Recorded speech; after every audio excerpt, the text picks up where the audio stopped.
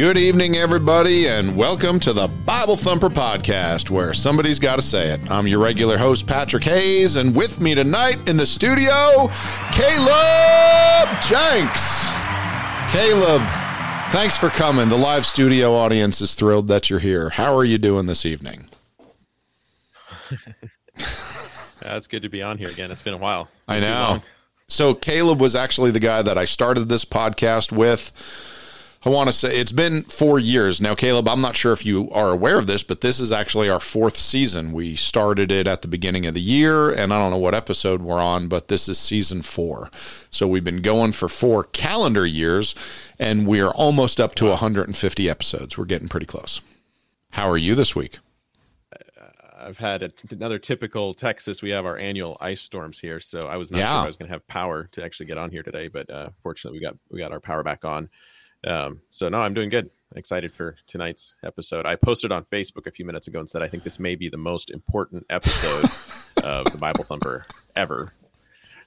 So you don't want to miss this. So yeah, I'm excited about it. Okay, so this is Caleb's idea, and he suggested civil disobedience, but I don't want anyone blaming him because there is nothing I like more than disobeying our government. So understand, I am in full support of this topic, but I think we might get into a little bit of what does the Bible say? What are the limitations? How does this all work? And I have some ideas because this one gets brought up, and it especially gets brought up by the folks that I hang out with. And those are right-wing, conservative, survivalist, anti-government, libertarian, gun nuts. Does that sound reasonable? Is that fair? Is that who I attract? Yeah.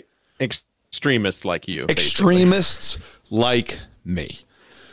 So this gets brought up a bunch, and I know a lot of people have questions because people who love America and love the Bible, they don't really want to just like roll over and become North Korea, but they're also not sure what the Bible says and how it all fits. So Caleb, why don't you start by telling us why you wanted to talk about this week, and then we'll kind of branch off from there. Well, I've thought about it some in the last few years. It seems that we've actually seen, surprisingly, a few men in this country grow a spine and actually stand up within Christianity and actually stand up because of some recent political events. But I figured first that I should mention that the reason that I think that it's important to discuss this is because I think it's commonly considered by most nice guy Christians that civil disobedience isn't even a topic that should be brought up on a Bible podcast. This isn't something that we do. The Bible commands us to obey those in authority. We just kind of bend over backwards, so to speak, and do whatever the government tells us because God has ordained the government. We obey the government. That's the end of the discussion. Case closed. And so therefore you have a lot of spineless Christians walking around that don't consider the fact that I believe the most important people in the Bible, biblical history, was made by people that partook in civil disobedience. American history is steeped in it, and freedom and actually the ability to obey God and a moral law is dependent on men who are willing to break another law in order to obey God's laws, which is civil disobedience, or I would consider biblical civil disobedience to be a very important part of Christianity. And I don't think that Judeo-Christian values would survive to this day if it wasn't for people that were willing to risk it and do some sort of civil disobedience. Yeah, I agree. And I hope we can also extend a little bit further than just biblical and Christian civil disobedience and just talk about American civil disobedience, because I think the Christian avoids that idea altogether. And maybe we'll just touch on that a little later. So let's talk about this. One of my heroes in the last couple years is a fellow by the name of John MacArthur. Have you followed any of him and his church and the restrictions that they were under and and everything that was going on?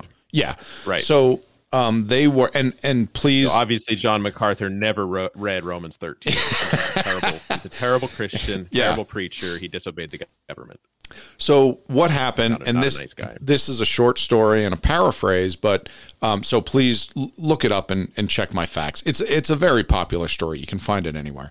But essentially, John MacArthur, he has a large church, and their church is Grace Community Church, and they are out in, I believe, is it Southern California, or are they in the Bay Area? It's somewhere out in... We're out there in that terrible state. Yeah, they're somewhere out in there in that terrible state of California. And when the restrictions started coming in for what had to be locked down, John MacArthur basically said, we're not doing any of that. You know, we don't care what you say. If you're going to have the strip clubs and the liquor stores and, you know, the pot stores and the casinos open, then we can stay open too. Okay, there's no reason that we're going to shut down. It's nonsense. And they were threatened by the governor and his, you know, state officials. And they said, we're going to come and arrest you. And he said, I don't care. Go ahead and arrest me. As a matter of fact, what he said was, that's fine. I've never had much of a jail ministry. I'd be happy to start one.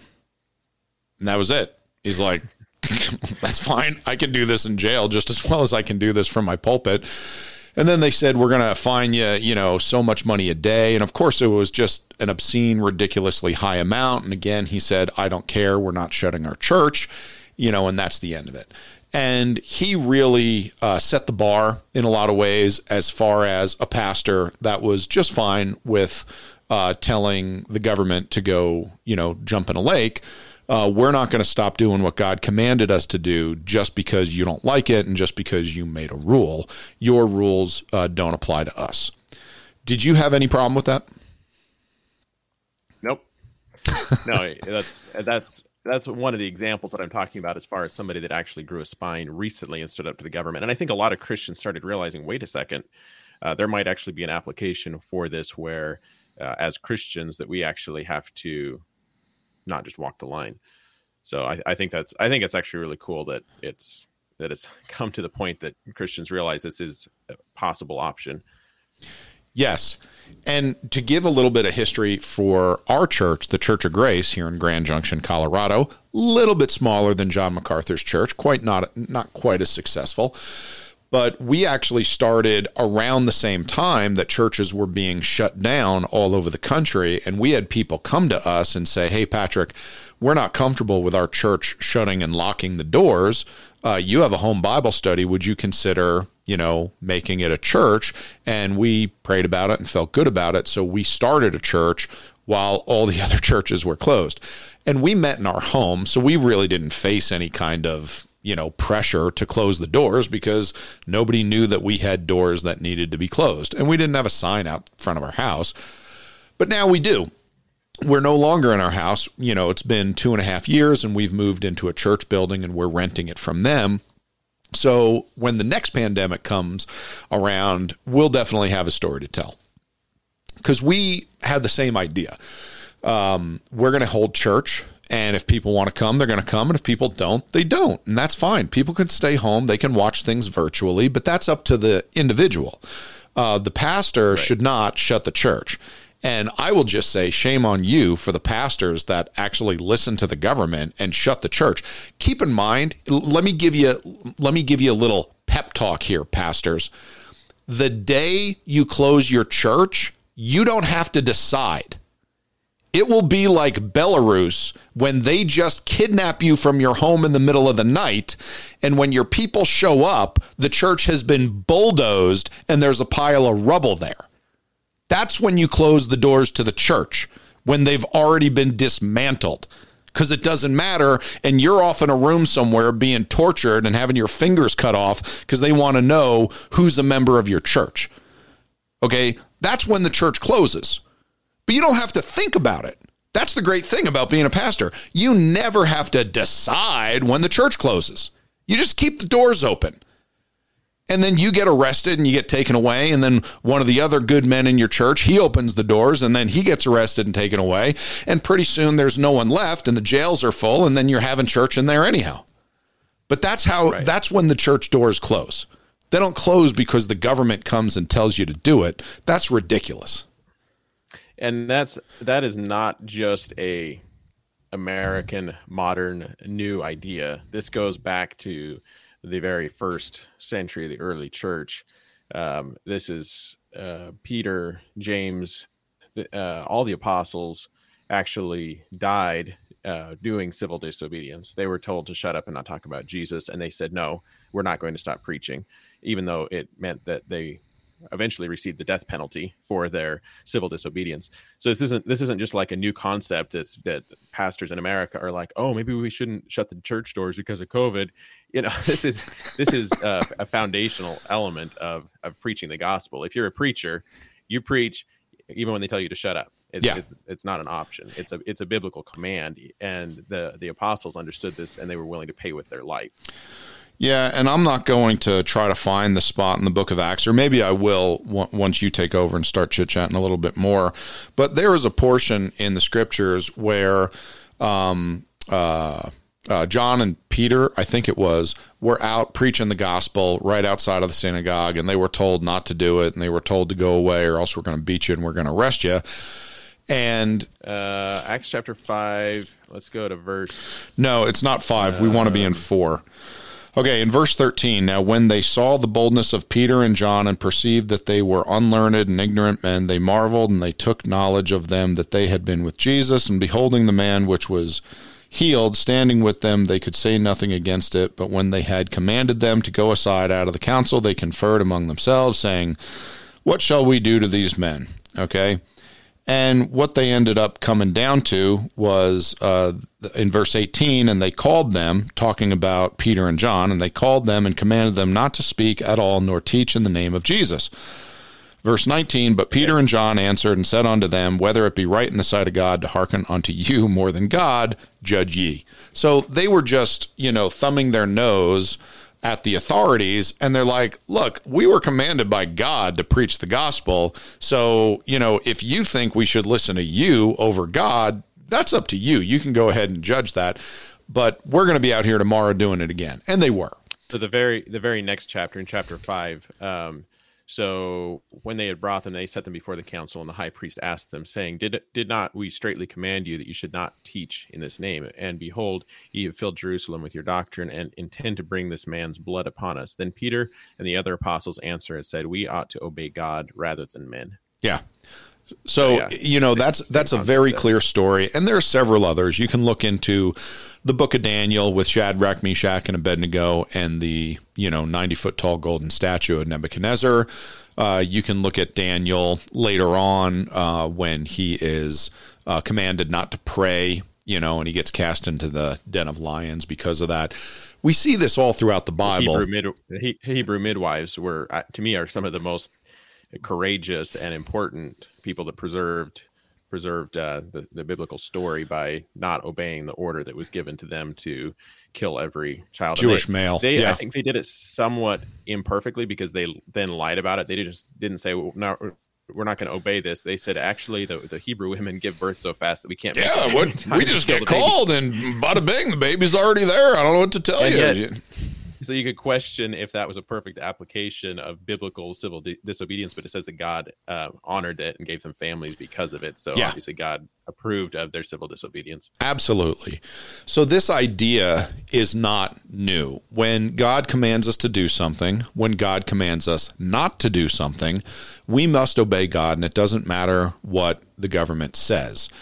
And what you have to do is you have to reconcile what are the ramifications of that before you carry out the will of God.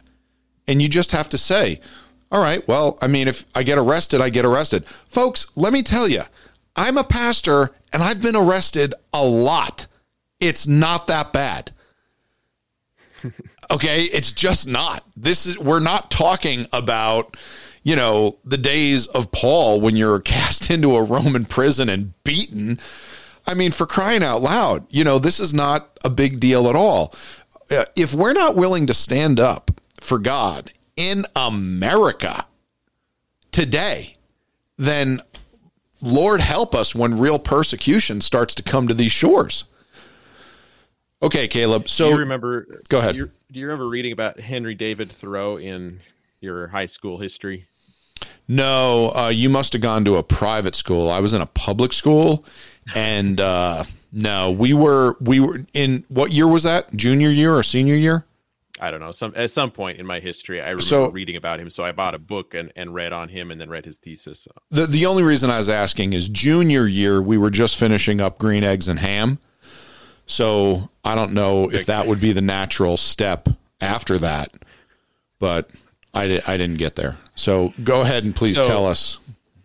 So I think that Henry David Thoreau, if you have a chance to read anybody's material on this, this isn't from really a Christian perspective. It was from a very American perspective, but he was a Christian. Mm-hmm. But he was a guy that was upset with the current American administration. I can't even remember who the president was, but it was the guy that declared war on Mexico because of the dispute with the Texas-Mexico border.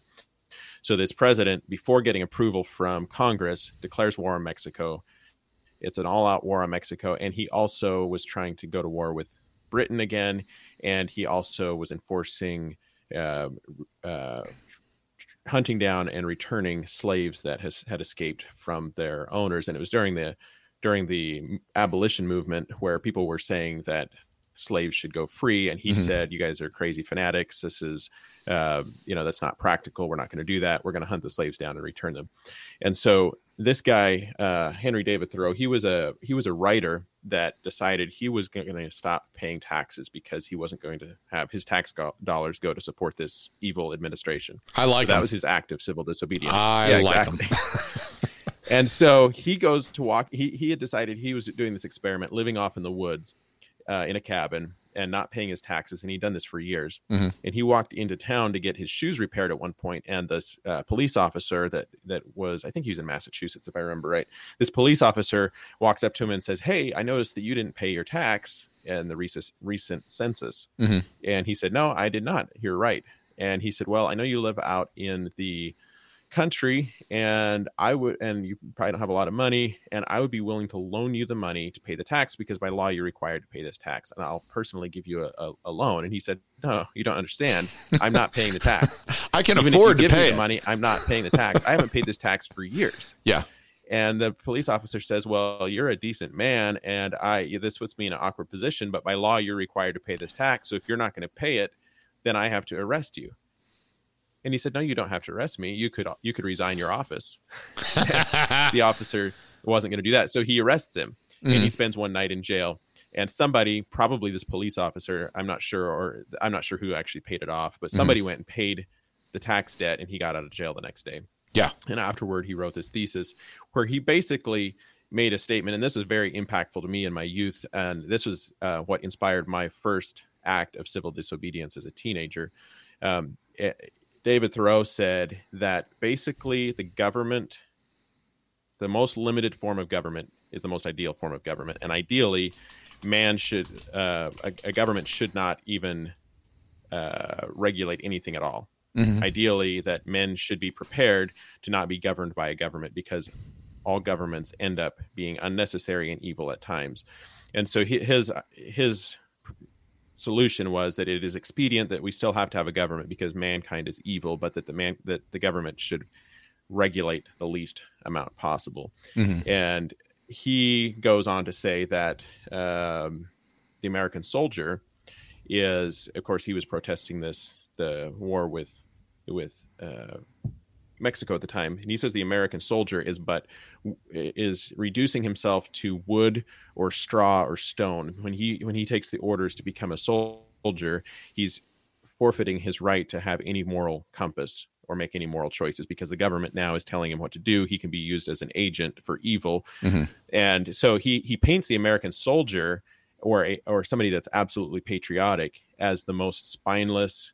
And he said that he's a man that you could pass your hand through his spine, which is really interesting because you think of it now as, American soldiers as being somebody that's courageous and whatever. But he was saying that police officers and agents of a government or soldiers are actually becoming they're giving up their right to actually make a moral choice, and that actually taxpayers and anybody that submits to the government is just as complicit in those decisions when their government is doing evil and they continue to pay their tax dollars to it, or they continue to comply, that we answer to a higher moral law than our government. So he was kind of the guy that introduced this civil disobedience movement, which I shouldn't say introduced. I mean, America was founded on civil disobedience.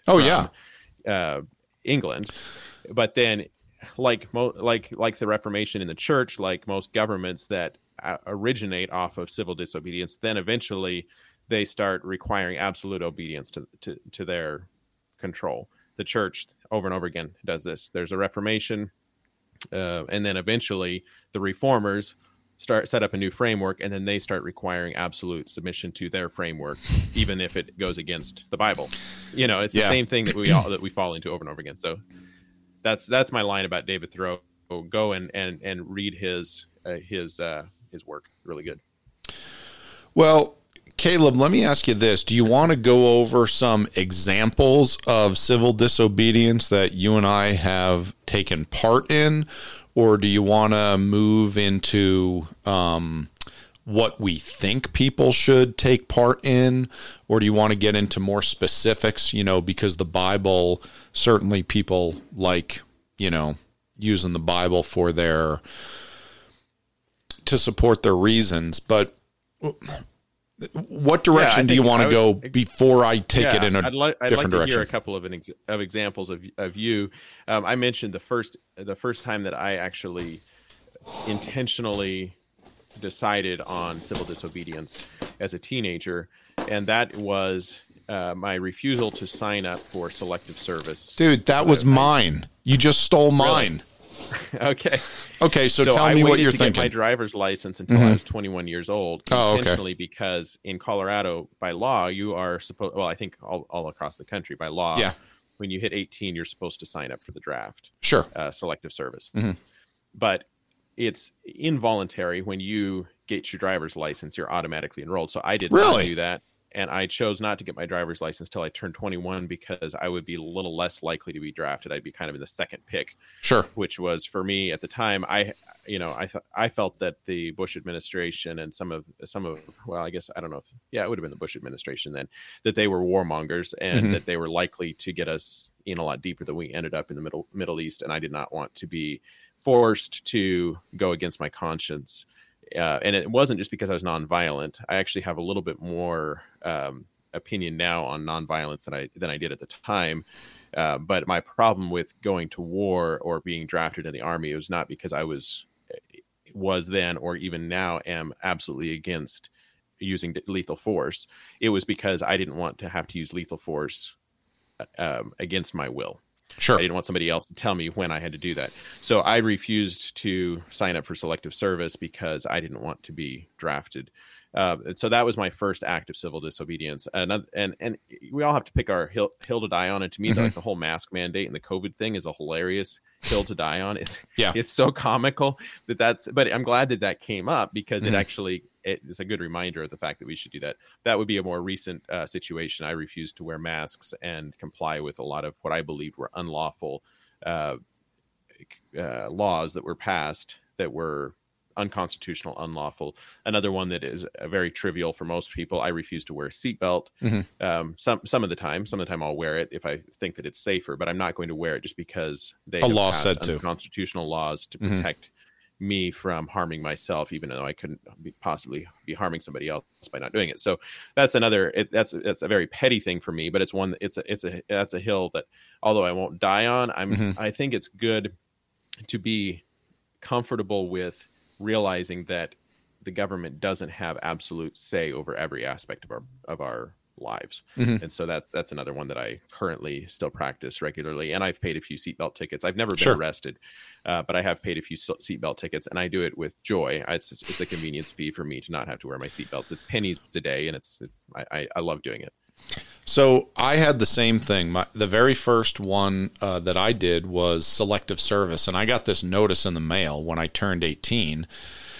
And I was like, well, what's this? And it says right on, they start out like very threatening. They're like, this is the law. If you don't do it, you're going to face, fines and penalties and jail time and all this stuff. And I'm looking at this and I'm like, what on earth is this? And I asked my mom or my dad what it was, because I was still at home when I was 18. Then I went off to college, and they were like, oh yeah, that's what it is, selective service. And the idea is that if there's ever a draft, this is you registering so that they know, who is going to be in the pool that they're going to pick from. And I read the whole thing and I was like, well, I don't really want to do that. And I threw it in the trash. And my favorite thing to do when the government writes me a letter is throw it in the trash.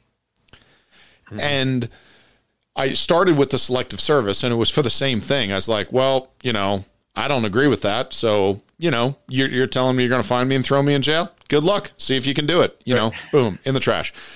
We had one that came up just recently, and we had an Airbnb that we started on our farm because we had this little studio apartment. And man, the county must have had someone like searching Airbnb in Mesa County to see who was bringing these things up. And they're like, they sent me a letter and they're like, this is a business and it's on your property and you got to register with us. And, these are the forms you got to fill out, for us to approve it. And then this is the taxes you got to pay. And I called my buddy Steve, and this guy has property like all over the country in different states, and he's big into real estate. And I told him this and I was like, what should I do with this? He said, did they send it registered mail? I said, no. He said, throw it out. You never got it. I was like, brilliant. So from now on, that's what I do. If I get something from the government and I don't like the sound of it, I just throw it out. I didn't get that. Right. Did you send it registered mail? No. Then go ahead and prove that I got it. And for me, here's the problem. People don't understand that the way that you fight back against an oppressive government is in many ways. And only one of them has to do with riots and Molotov cocktails, okay? And that is the least preferred way to fight back against an oppressive regime. But the way that you fight back against an oppressive regime to make sure that you never have to stand in the street throwing Molotov cocktails is, to fight back against any small injustice that comes up.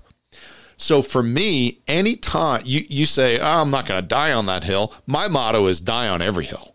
Okay. Anytime you can get into a fight, do it. And make your fight an intelligent one, because you know that the government is working outside of its boundaries. But what happens is, even though it does work outside of its boundaries, unless someone is there to hold the government accountable, what people don't understand is that the government is happy to break the law. The government will break the law all over the place to tread on your rights and your freedoms at every chance they get. And the only way they stop doing that is if people stand up to them. But people have it in their head that if the government does it, therefore it is righteous. The government does it, it must be righteous. That's not the truth. The government breaks the law constantly. In every state, on every level, the federal government breaks the law, the county government breaks the law, the state government breaks the law. They all break the law, and they do it all the time. And they're constantly pushing the boundaries to see if you will just comply, because they know they don't really need a law, and they don't need a legal law. And yes, there are such things as legal and illegal laws. They don't need a legal law. What they need is you to believe that you have to do it, and then for you to comply. Right. So in the same way, it was a couple of years ago, I got a notice in the mail for the census. Okay, so I don't remember what, amendment to the Constitution it was, but there's going to be a census from time to time. All right. And they are going to go around and they want to know how many people live in this house, and, and they want to know other information. They want to know if you have livestock or agriculture, and they want to know these different things.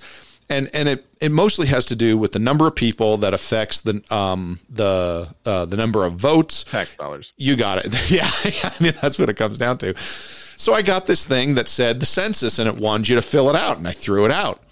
And I got another one in the mail months later, and I took that and I threw that one out. And then I had someone from the federal government show up at my house and knock on my door, and they said, "Hi, I'm from the Census Bureau." And I said, "Great, get off my property." And they're like, what?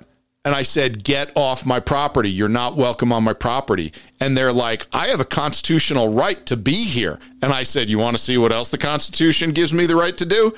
So I got out my AK-47 and I walked out there and they're like, what the hell are you doing? I said, I have a right to hold this. And I'm going to stand right next to you holding this, because you're on my property and I don't want you here. I don't trust you as far as I can throw you. If you feel uncomfortable, you can call the police or you can just leave my property. But just understand that if you do anything that I feel is threatening, I am here and able to protect myself. They were gone in like a minute and they never came back. All we want to know is how many people live here. I was like, you don't have a right to know anything about me or my family. I don't trust you. Get lost. Now, I understand most people aren't going to do that. Is your property zoned to agriculture? It is.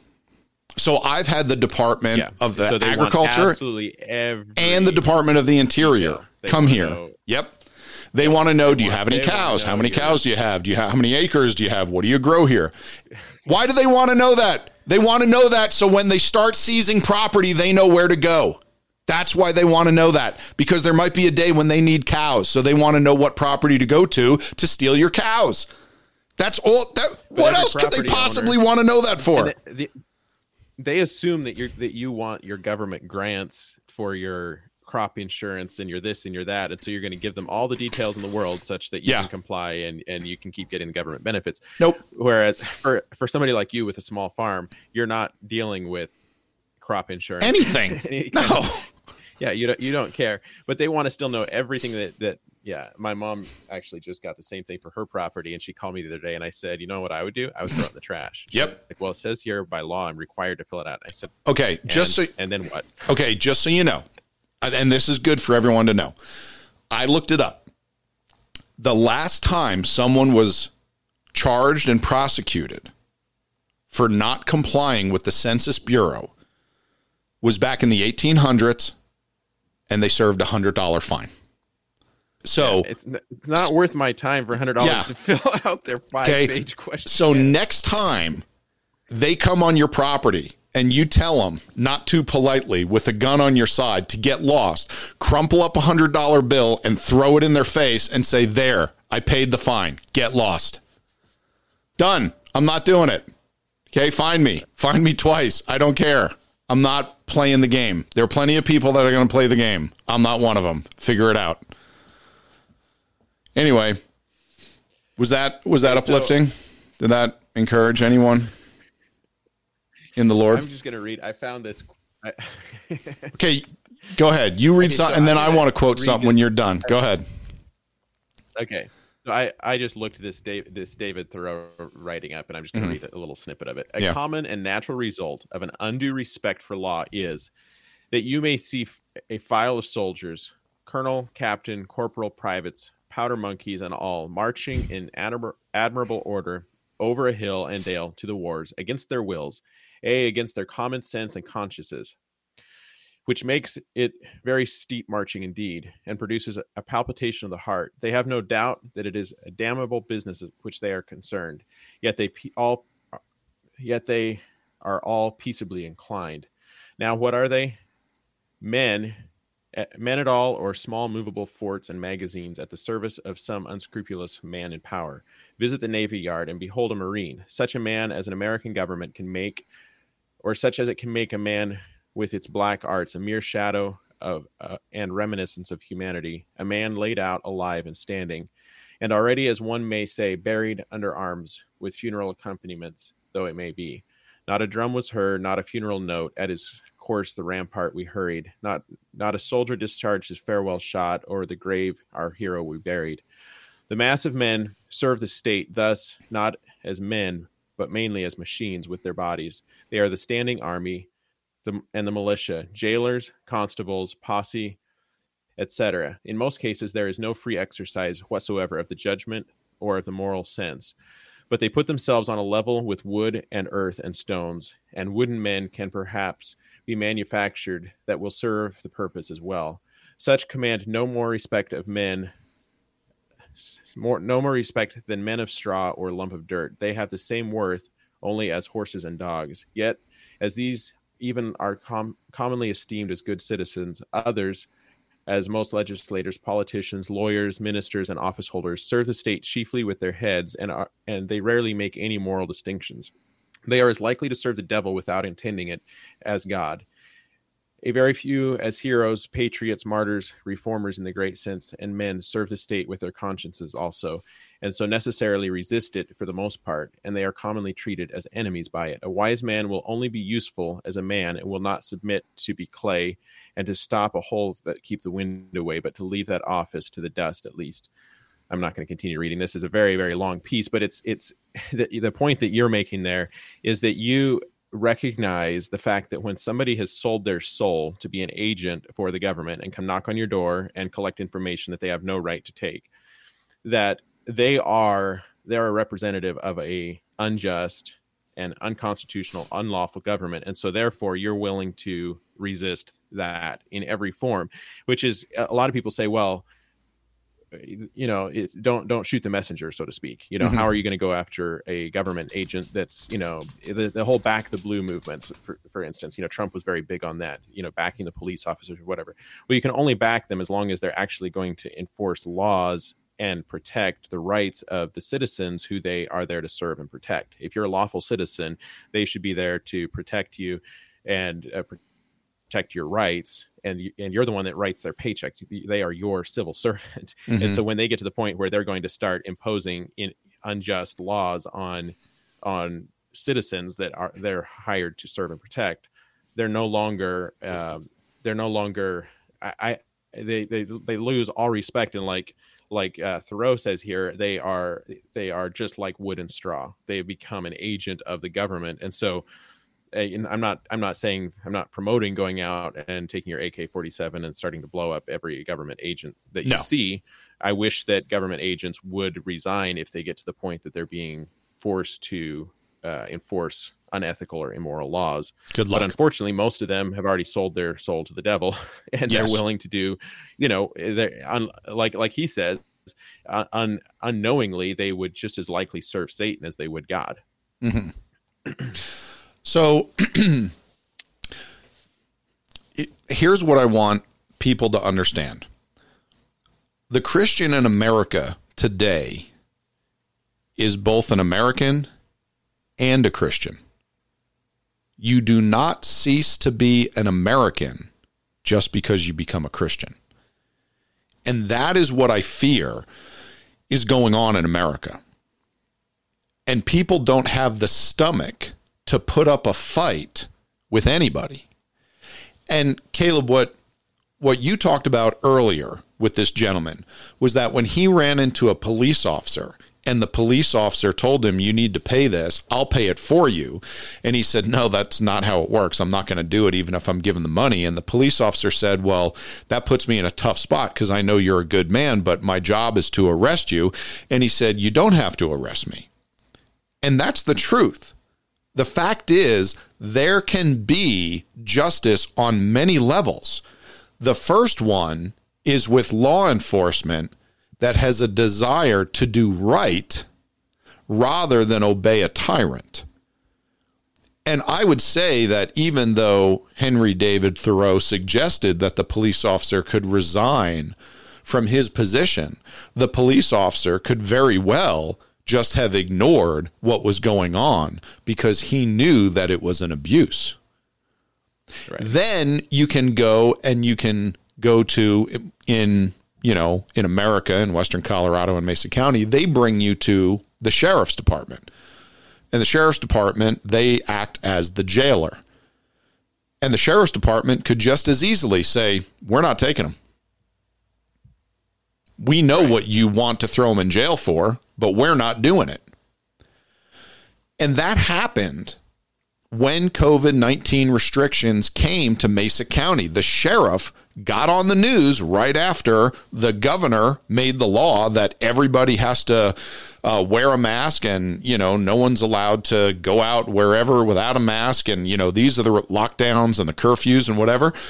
And the sheriff got on the TV, the very morning after that and said, we're not dealing with any of this. We don't have time to deal with this. We don't have the manpower for this. This is nonsense. We're not going to do any of it.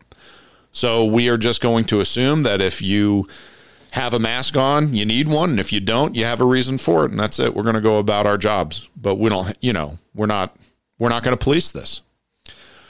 And that was law enforcement. Wasn't there some sheriffs in all over the country? Sheriffs in Western Colorado that did the same thing with some sort of illegal search warrants for firearms, or there were several cases that was passed there by the Yep. And one of them was the magazine restriction, when they said, okay, magazines that have this many cartridges that can fit into it are now illegal. And again, they're like, we're not enforcing that.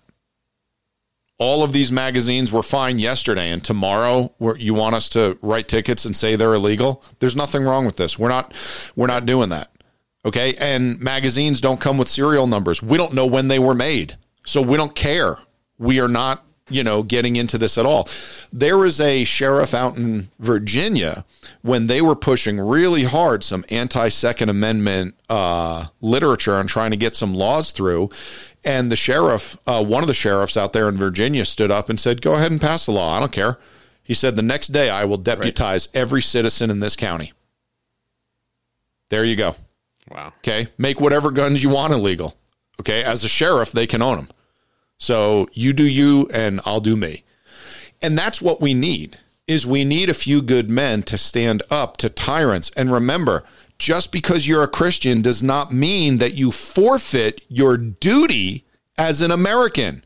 You have a duty, and I want to read what that is right now. Caleb, what was the very first document for the United States of America? What do you think? The Constitution. The Declaration of Independence. Boom, Declaration of Independence. Do you know what the Declaration of Independence said about this? The Declaration of Independence said, prudence indeed will dictate that governments long established should not be changed for light and transient causes. And accordingly, all experience hath shown that mankind are more disposed to suffer while evils are sufferable than to right themselves by abolishing the forms to which they are accustomed.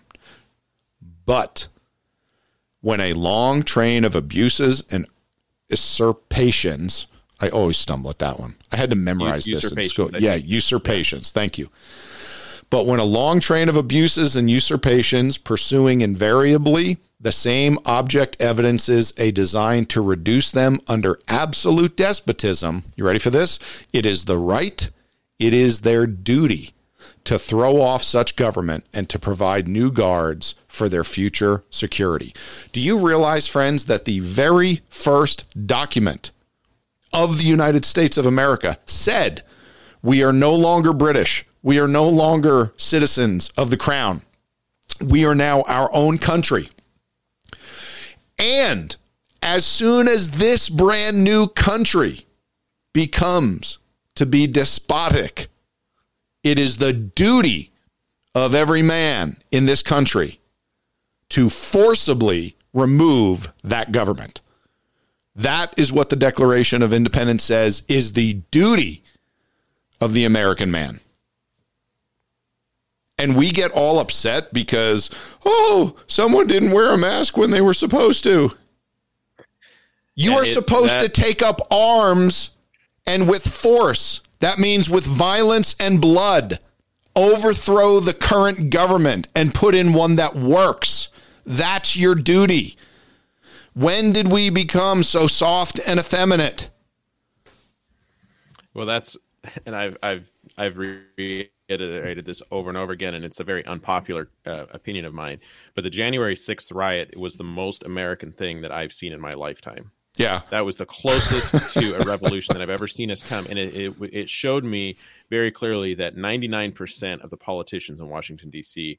to me are traitors against the American people, because the Capitol building and the halls that those politicians serve in, that belongs to the American people.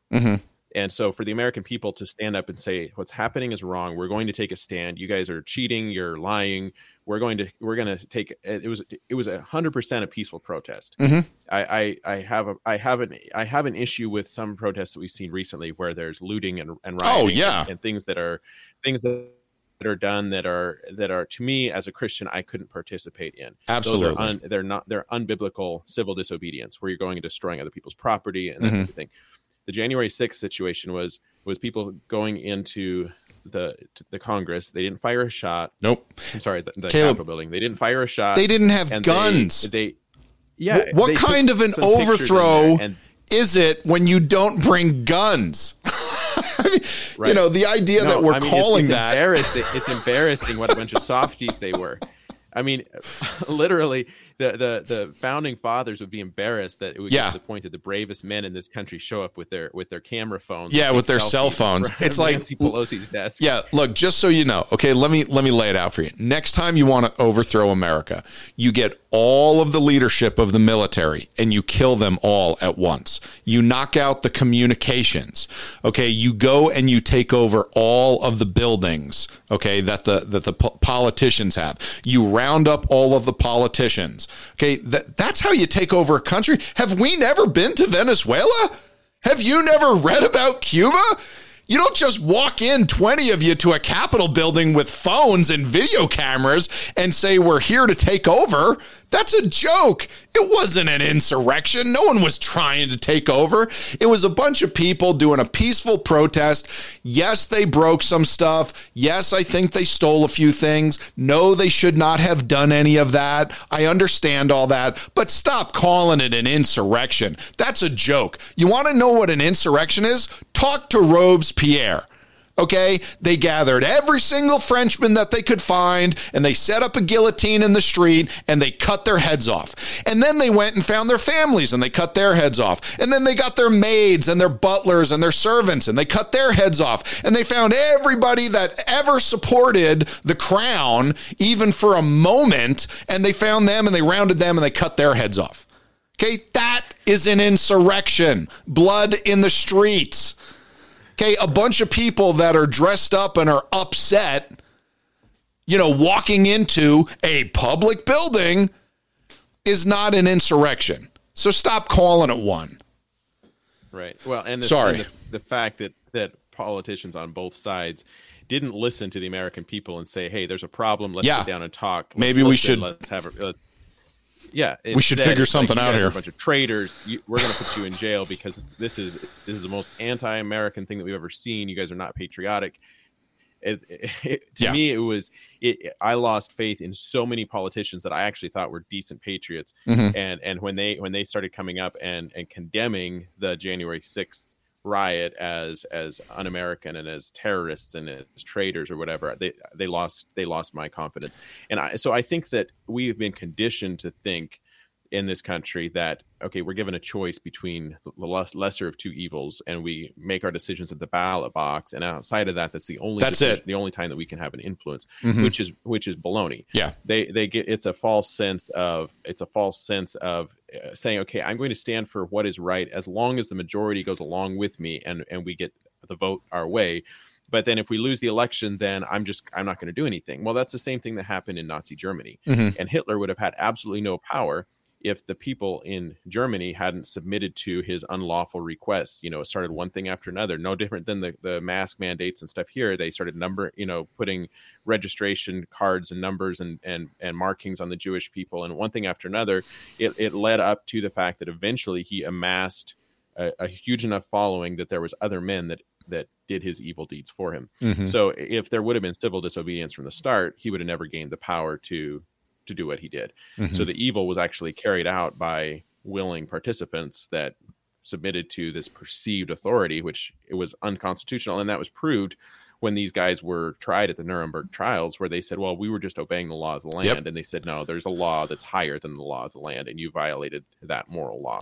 Yeah, we were, anytime I get into an argument with a government official, I always bait them into saying, well, I'm just following orders. Right. Like, that's all I am trying to get them to say, just so I can laugh in their face and point out what they just said. It's like, guys, don't see, that's the problem.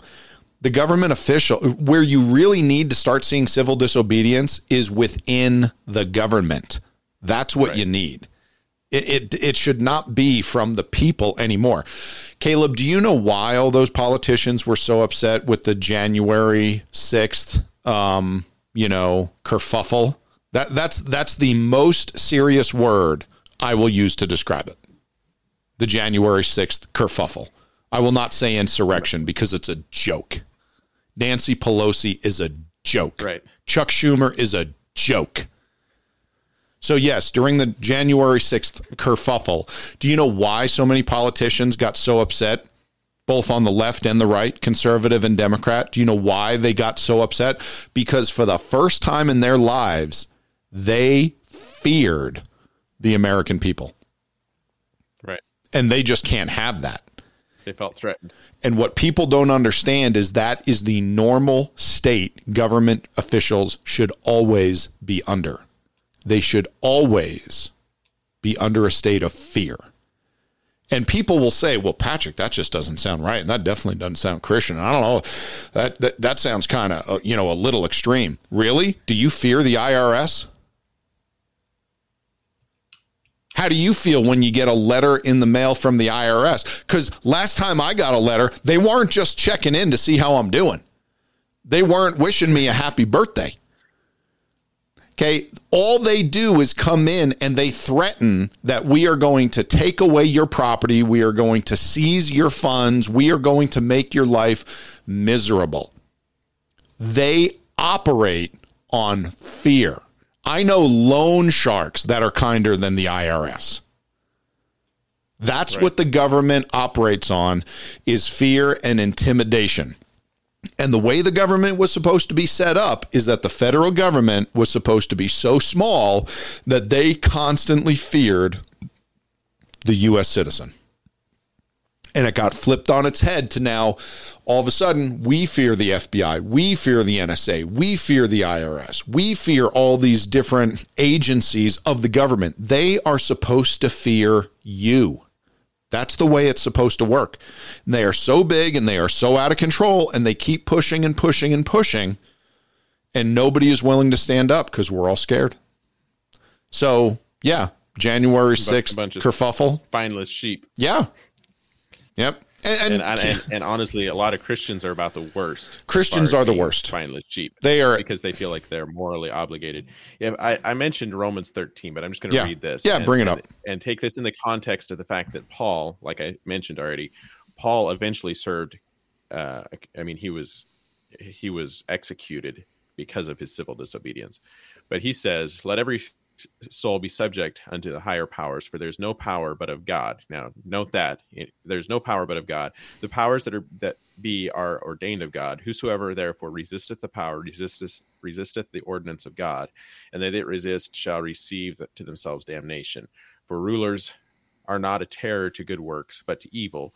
Wilt thou then not be afraid of the power? Do that which is good, and thou shalt have praise of the same. And he wrote this to the Romans during the time of Nero's terror on the Christians, because Nero was suspected of starting a fire that burned down a large portion of Rome. And he blamed. We're going to blame it on the Christians. We're going to make the Christians scapegoats because nobody likes them anyways. And so he writes this to the church in Rome at the time that was being persecuted by Nero, one of the most evil men of the day, and one of the most powerful men in the world. And he says, be subject to the rulers. But I think it has to be taken in context. But if you just read this verse in Romans 13 and you say, okay, well, case closed. There it is. Whatever they say, that's what goes. Anything and everything. But he says there's no power but of God. The powers that are ordained of God. So I think that he recognizes that there is a higher moral law that he's responsible to, and that is of God. Yes, God has ordained governments. And keep in mind that originally the reason that God even allowed this was because he said that we had rejected him and wanted to set up for ourselves kings to be like the nations around us. So it's an imperfect form of government, but God has allowed this to exist.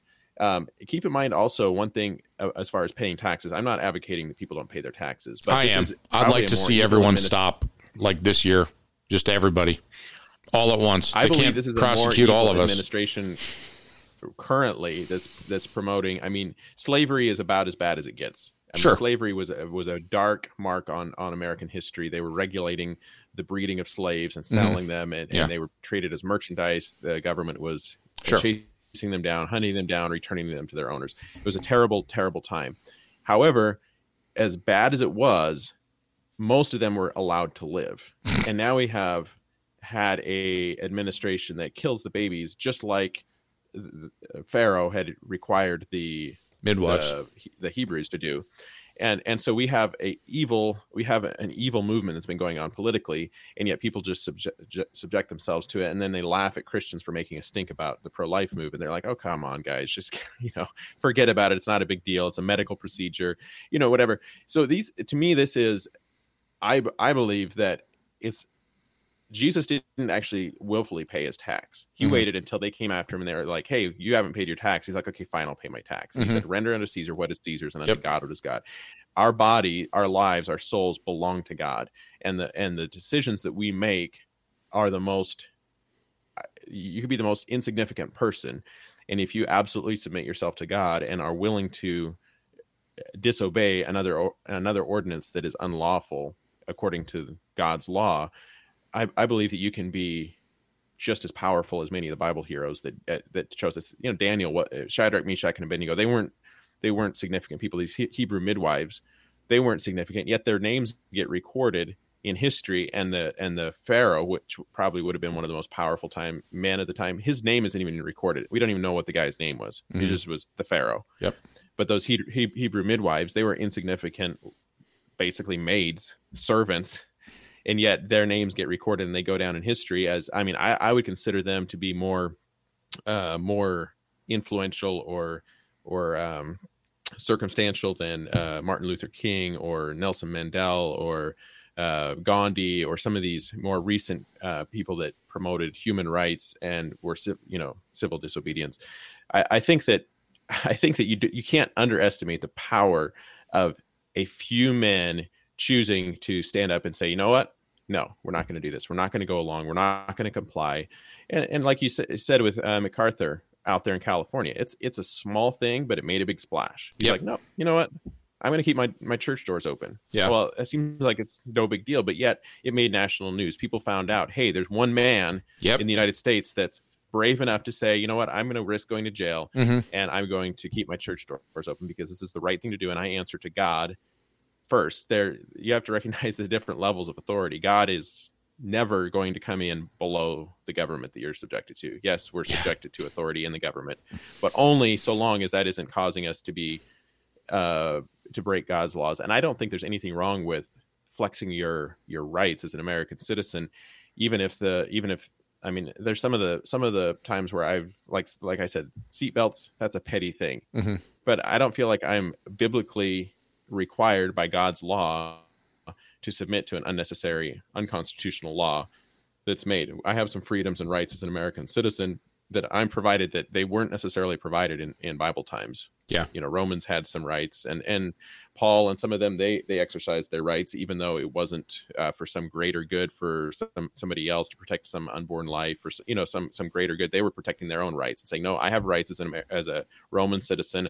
I'm going to use these and you're not going to beat me like you would, somebody that wasn't a Roman citizen." So I think that there's nothing wrong with us kind of exercising our rights with civil disobedience, even if it's not something that is explicitly going against the Bible. Like if they tell you to go and kill somebody, obviously you can rebel against that, but I don't think it has to stop there. And I'm not arrogant enough to say that I think I have the perfect prescription for how is the perfect way for Christians to civilly disobey the government. Oh yeah. But I think there's a lot more room for us to do it and to take a stand and to retain our rights. Because just like I said with the Nazis, it was one step after another, and it took them down this road where eventually the German citizens were doing the most horrendous thing to their fellow citizens that they could have ever imagined, and none of them would have initially signed up for. Yeah, the one thing I do want to make clear to everyone is I'm talking about two different types of civil disobedience. One that is biblically required by the Christian, and that's what Caleb mentioned, which is any time that the government makes a law or forbids us commands us or forbids us to do something that goes directly against the Bible, it's not a good idea to disobey the government. You are required under God's law to disobey the government. Okay, you cannot just obey the government because obeying God would be difficult or because there would be consequences that would be unpleasant. You are required as a Christian. Do you understand that you already have a king and no elected official will ever supersede your king? There's only one that you are ever to bow down to, and that is King Jesus. And other than that, you never bow the knee, ever. I don't care who it is. The second thing that I'm talking about is civil disobedience required as an American citizen. And I think that the reason we bring that up is because Christians think they are exempt from fighting back against a tyrannical government. And you are not. You need to put in effort against the government as a Christian. But you also need to put in effort against the government in order to be an American. And that is the only way you are going to guarantee your freedoms, is if someone is willing to fight for it. And just because you're a Christian doesn't give you an exemption on the second idea. You are still an American citizen, and you are still required to fight against tyranny. And we're probably not going to go overseas and fight against tyranny. We're going to do it right here. And it's very important that any chance we get to do that, we do that.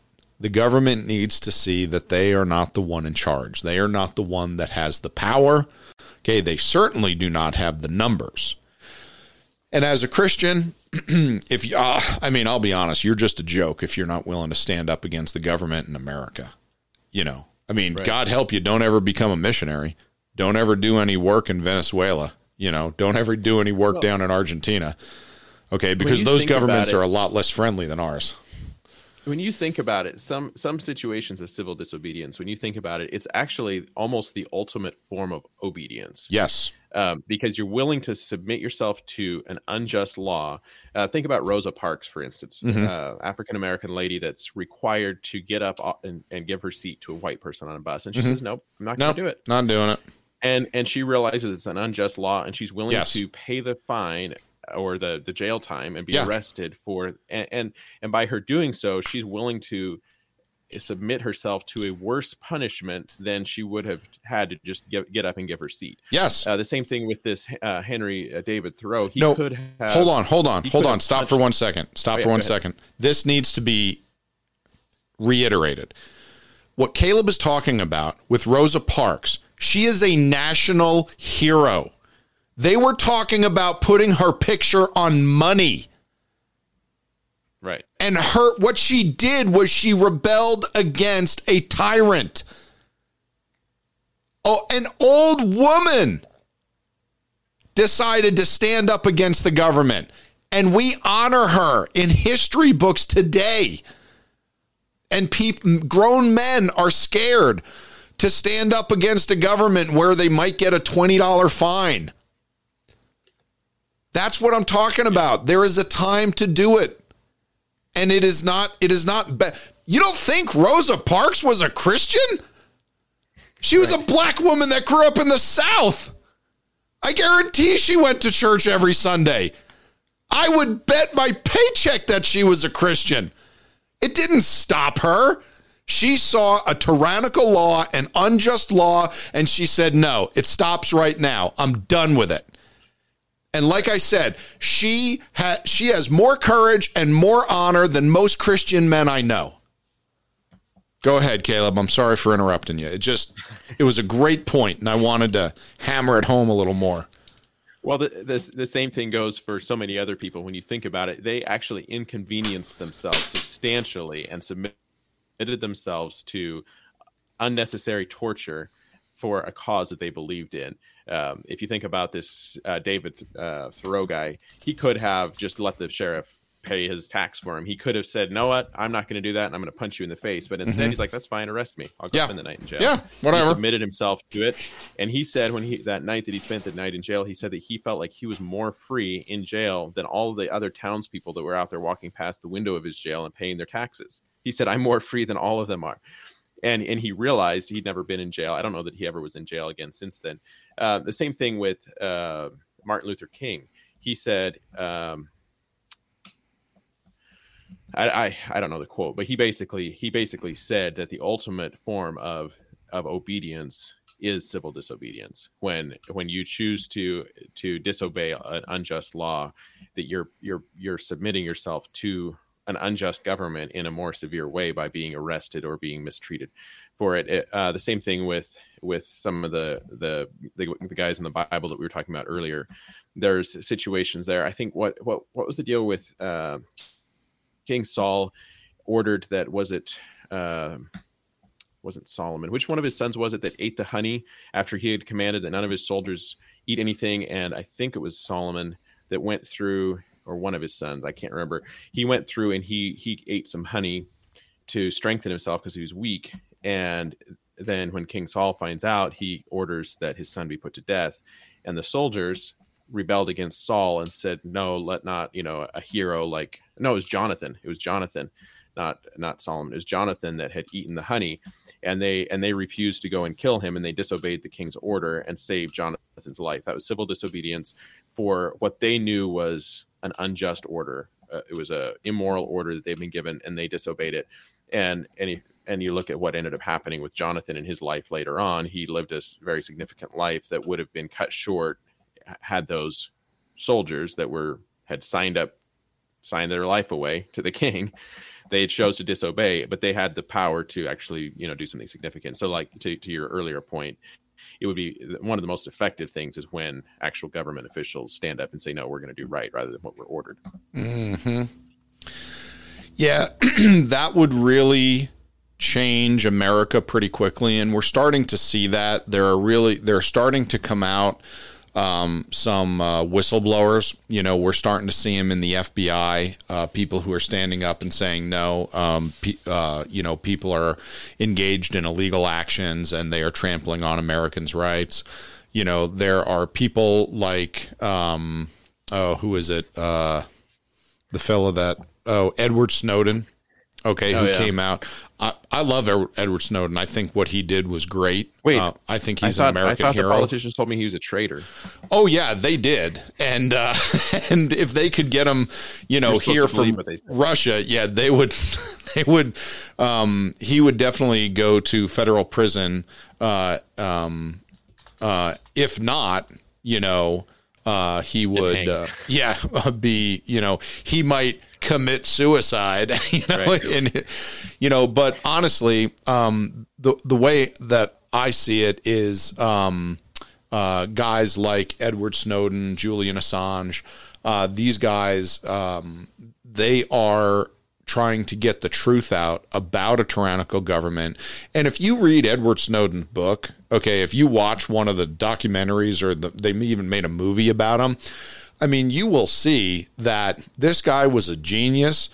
He was involved in the highest level of cybersecurity for the United States of America. He worked for the CIA, for the NSA, for the Department of Defense. And this guy saw what the United States government was using, the technology that he invented, what they were using it for, and they were absolutely trampling on the rights of American citizens. They were spying on American citizens. They were breaking the laws, and they just justified it and dismissed it as, who cares, whatever, this is for the good of everybody.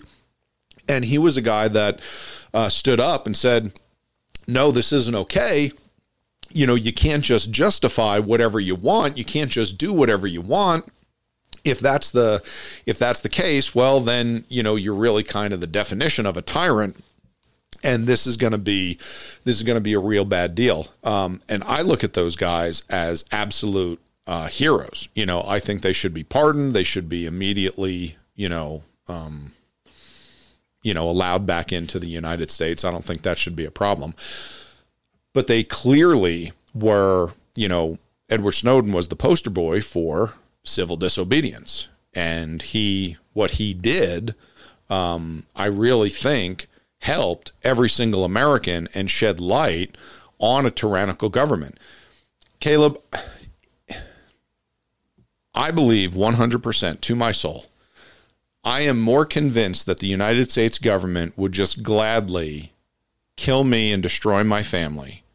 I am more convinced that they would do that if it would convenience them at all. I'm more convinced of that than I am that Jesus is the Son of God. Okay, they are not our friend. The federal government is not here to help you. Sam. Okay, they're not. What people seem... Well, when you think about it, think about the... Sorry, go ahead. No, finish. Go ahead. Jump on in. Yeah, I can rattle on forever. Oh, no, I was just going to say, when you think about it, when you think about the rights that were being trampled on by Great Britain during the Revolutionary War. Yeah.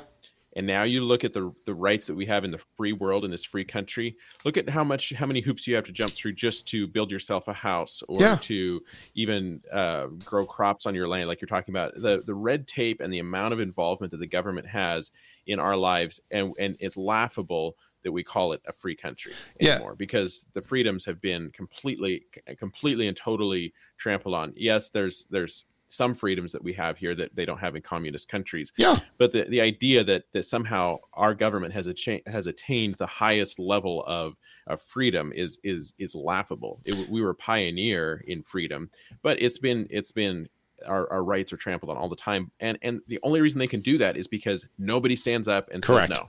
Nobody ever stands up. We're all just sheep. Yep. And keep in mind, folks, something you need to understand is there's a difference between Caleb and I both have the same feeling. And Caleb, correct me if I'm wrong. I mean, I don't want to speak for you, but I'm going to, because I believe I know where you stand. Caleb and I have the same feelings about America versus America's government. And those are two very different things. I believe America and the people in America are the greatest in the world. I believe the government of the United States of America is tyrannical and oppressive at best. It is a institution that I can honestly say I hate. And I can't say that about a lot of things. I'm commanded not to hate, but I can't find it within me not to hate the government that will shut down a child's lemonade stand because the Department of Health deems it ill fit. I can't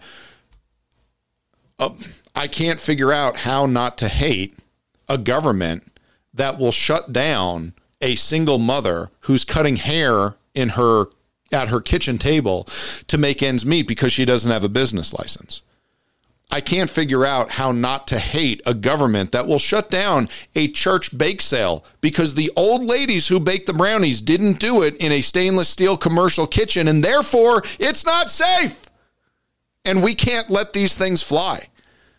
I cannot find it in me not to hate the government that tells me that I owe them more in taxes than the slaves in Egypt when Joseph was second in command under Pharaoh.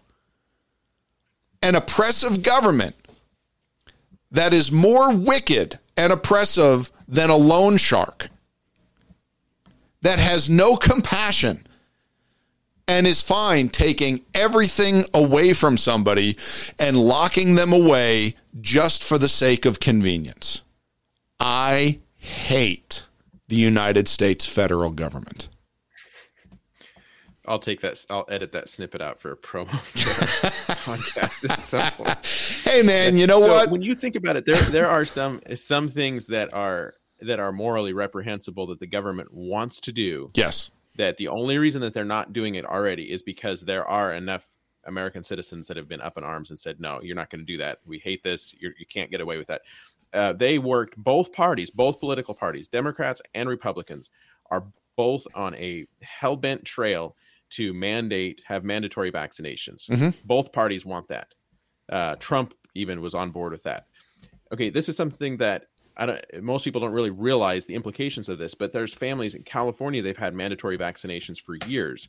We had a child in a hospital here in Texas that we were threatened by the nurses that if we didn't give them all of their recommended shots, that they were going to report it to CPS. And I said, fine, report it. Go ahead. And we signed an AMA and we walked out of the hospital. See you later. Medical advice.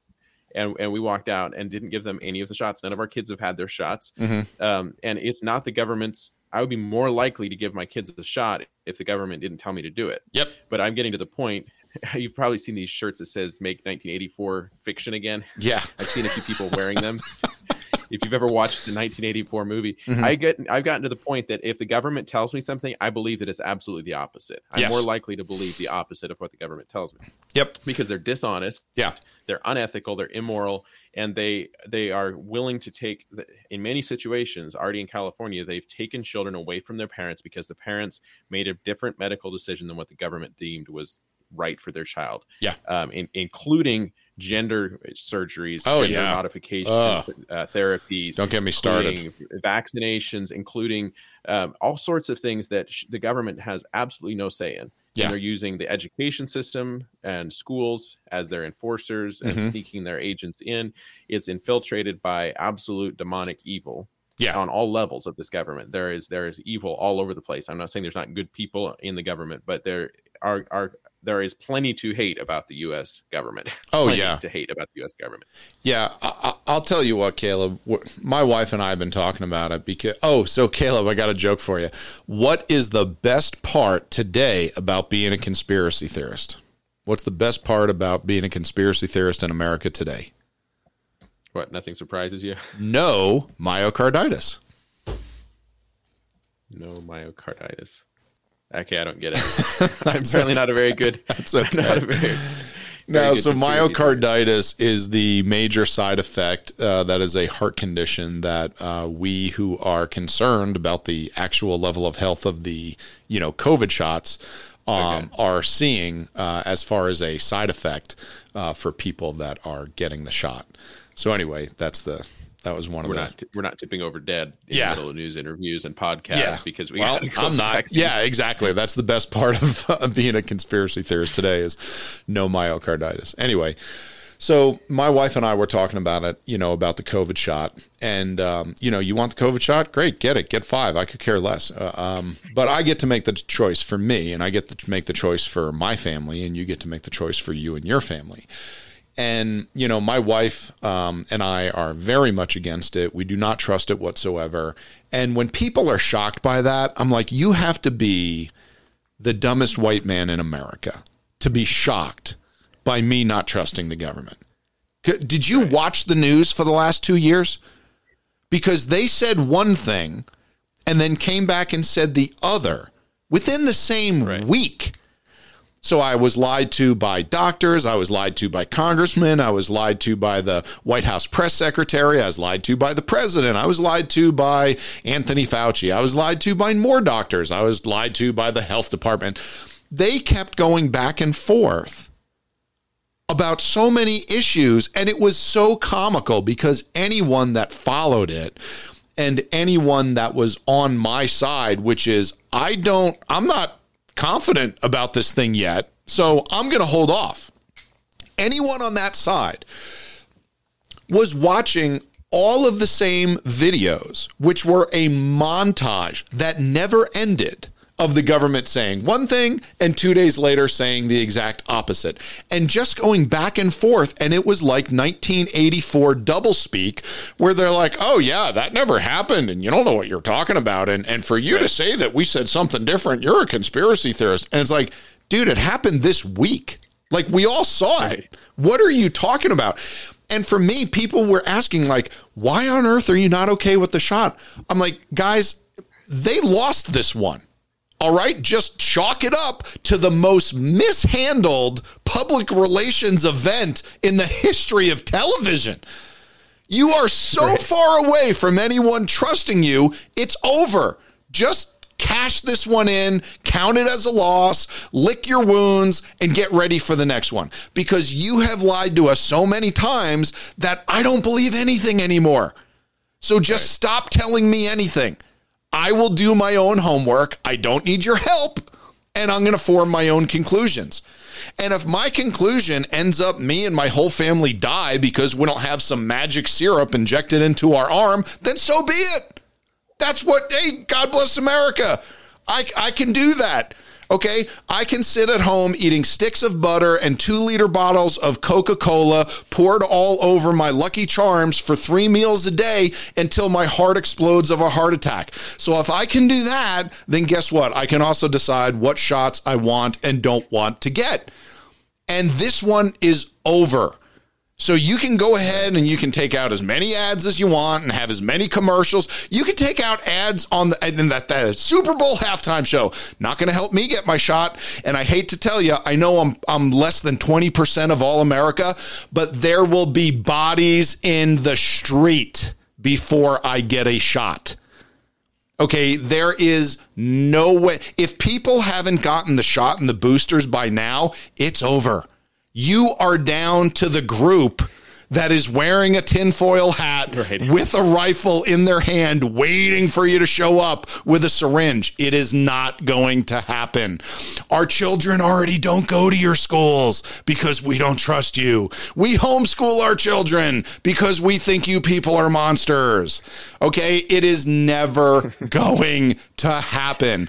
And my wife, who already has a little bit of anxiety that she works through, is like, man, every time I hear about, them, they're going to force the shot and they're going to do it in the schools and you can't do this and they're going to get it like that. And she's like, I'm so concerned that they're going to force the shot on our kids. And it's like, sweetie, don't worry. I got enough ammunition to fight off all of Mesa County. They are not getting a shot in any of our family's arms. They will give up before then.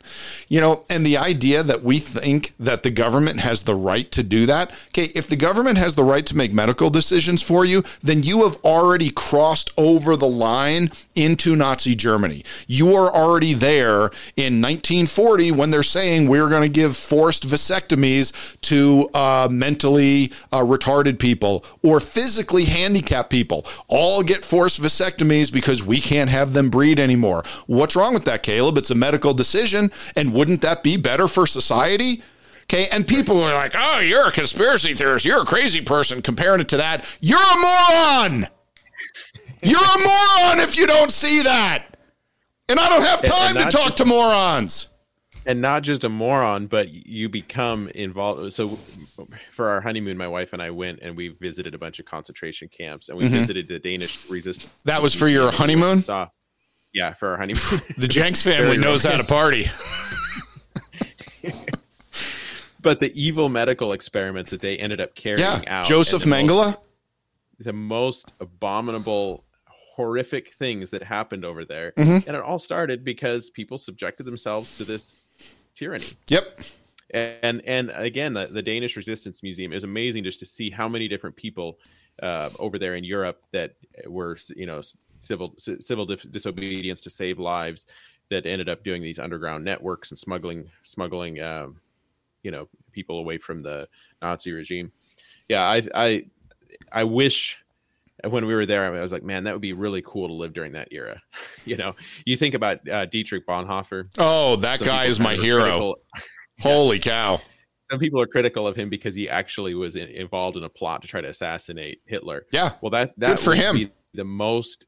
Yeah, exactly. That would be the most honorable. I would love to have been back there in that plot and give my life. He was hanged because of his involvement in that.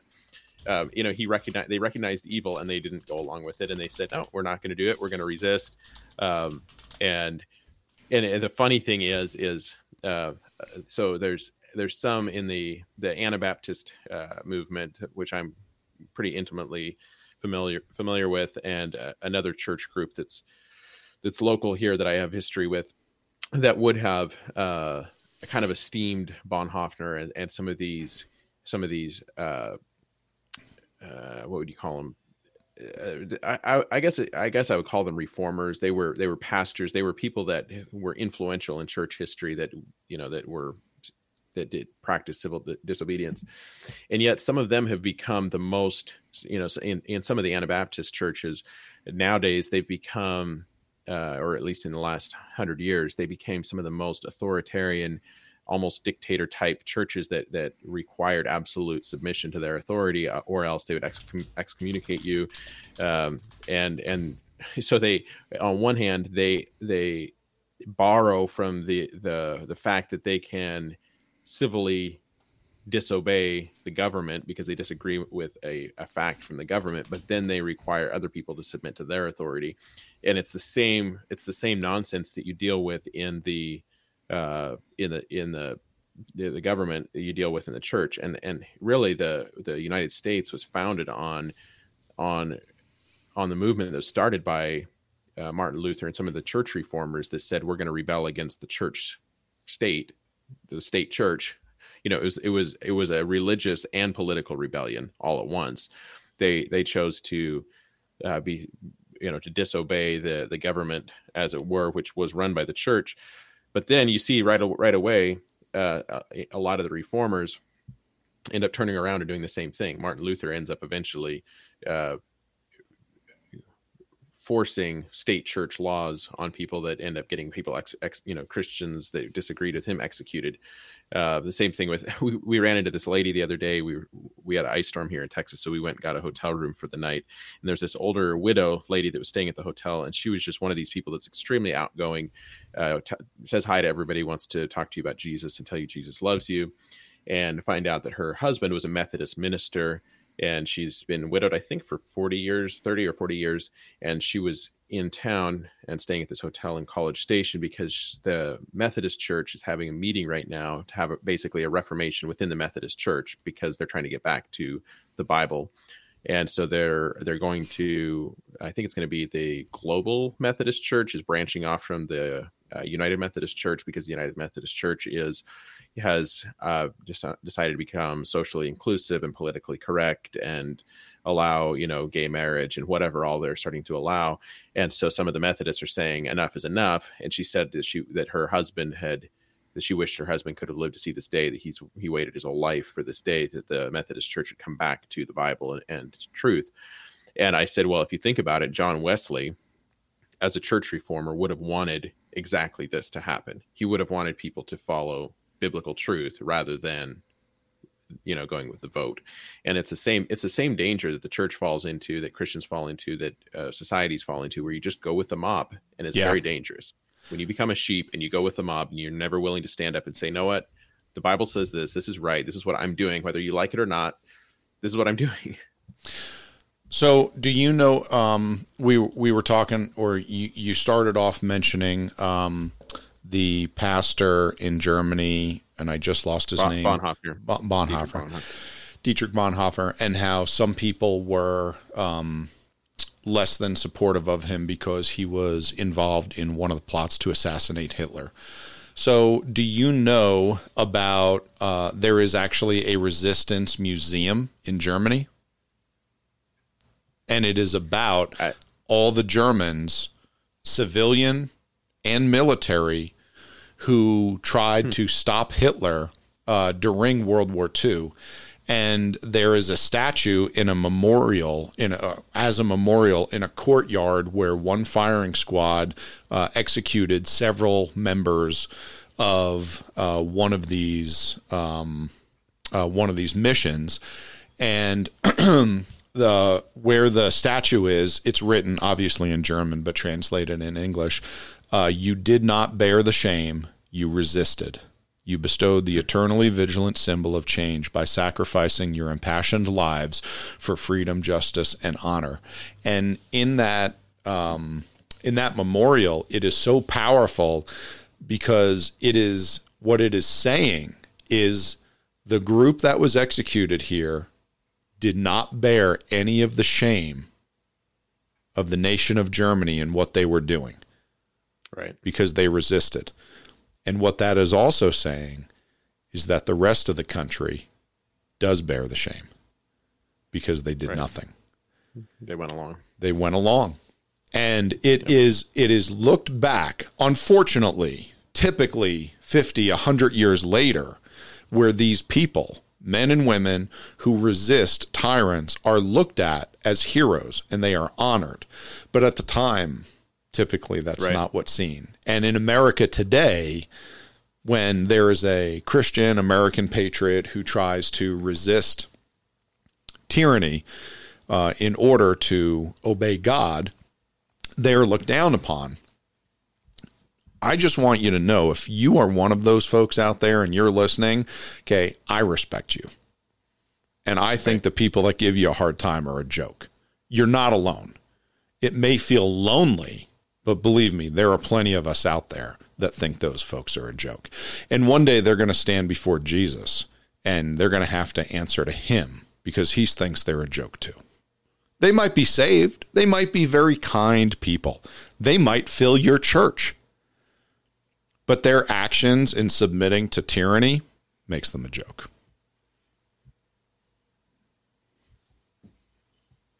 So not only is being a spineless coward an embarrassing, dishonorable thing, it can become evil if you don't take a stand. Yeah. And just do nothing. And I think I consider 99% plus of American Christians as absolutely spineless cowards. That was from a recent poll we did. I can say that. Most Christians that you know and that you go to church with and that you see, you're going to see absolutely nothing but a bunch of spineless cowards. Because when it comes down to taking a stand, it's very uncommon, especially if you're in a mainstream church. Very, very uncommon for anybody to be willing to take a stand on something like this. And so we're no better than the Germans. We just happen to not be being forced yet to do what they were doing. Yeah. But, God help us if it gets to that point. Hopefully there's people that are willing to stand up and be willing to pay even with their life. We went to, when we were in, I think it was in Amsterdam, we went to the Anne Frank house. We didn't actually get inside, but Anne Frank, again, was a Jewish girl that somebody hid her. It was an act of civil disobedience where they hid her from the Nazis, and she and survived. I hope that person was caught. I hope the Christians in their church found them and turned them into the Jewish authority, to the German authorities. Because that's the legal thing. That's the right thing to do. That would have been the godly thing to do. Submit yourself to your government. Yeah. Okay. That's what we need. More people finding the Anne Franks of this world and turning them in. Right. God help us. Yeah, I don't know if it's that same Resistance Museum that we went to or not. I think it was in Denmark that we went to, a Danish Resistance Museum. We went to a bunch of locations in Germany. Yeah. It was a very, very moving, challenging time for me. I was like, wow, there were some real men that actually stood up, but very few of them, very few. And if a few more, I mean, there was individuals over there that saved over 3,000, that one person saved like 3,000 or 4,000 lives where they smuggled and saved lives. Yeah. It wouldn't have taken very many more people to completely undo what was going on, but unfortunately there was just very few that were willing to stand up. Yeah. All right, man. We are at a minute 33. So I think... A minute 33 or an hour 33? No, I'm going to guess definitely an hour 33. Sorry. I was just looking at the numbers real quick. I'm exhausted.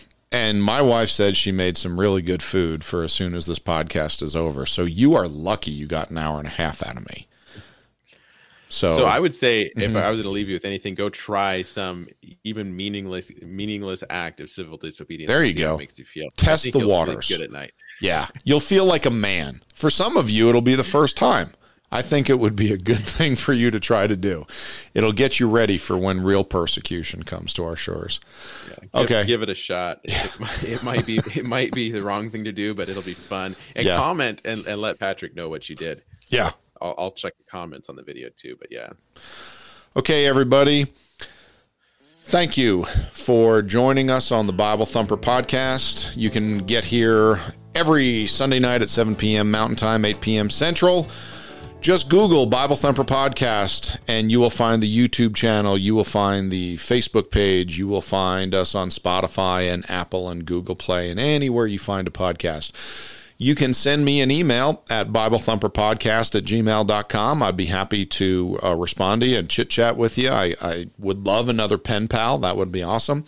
And if you're ever in Grand Junction, Colorado, you can visit us at the Church of Grace. We meet every Friday night at 6:30.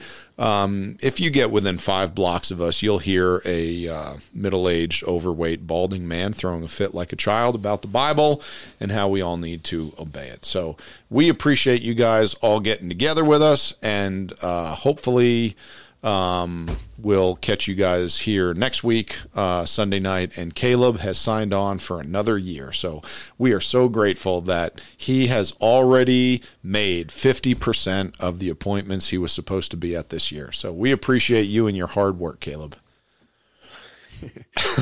My pleasure. Okay. Have a good week. I think I'm at 100%. This is February. Oh no. Yeah. You missed January. Yeah. It'd be every month or every other month? Every month. Oh, brother. Okay. Oh no. Here we go.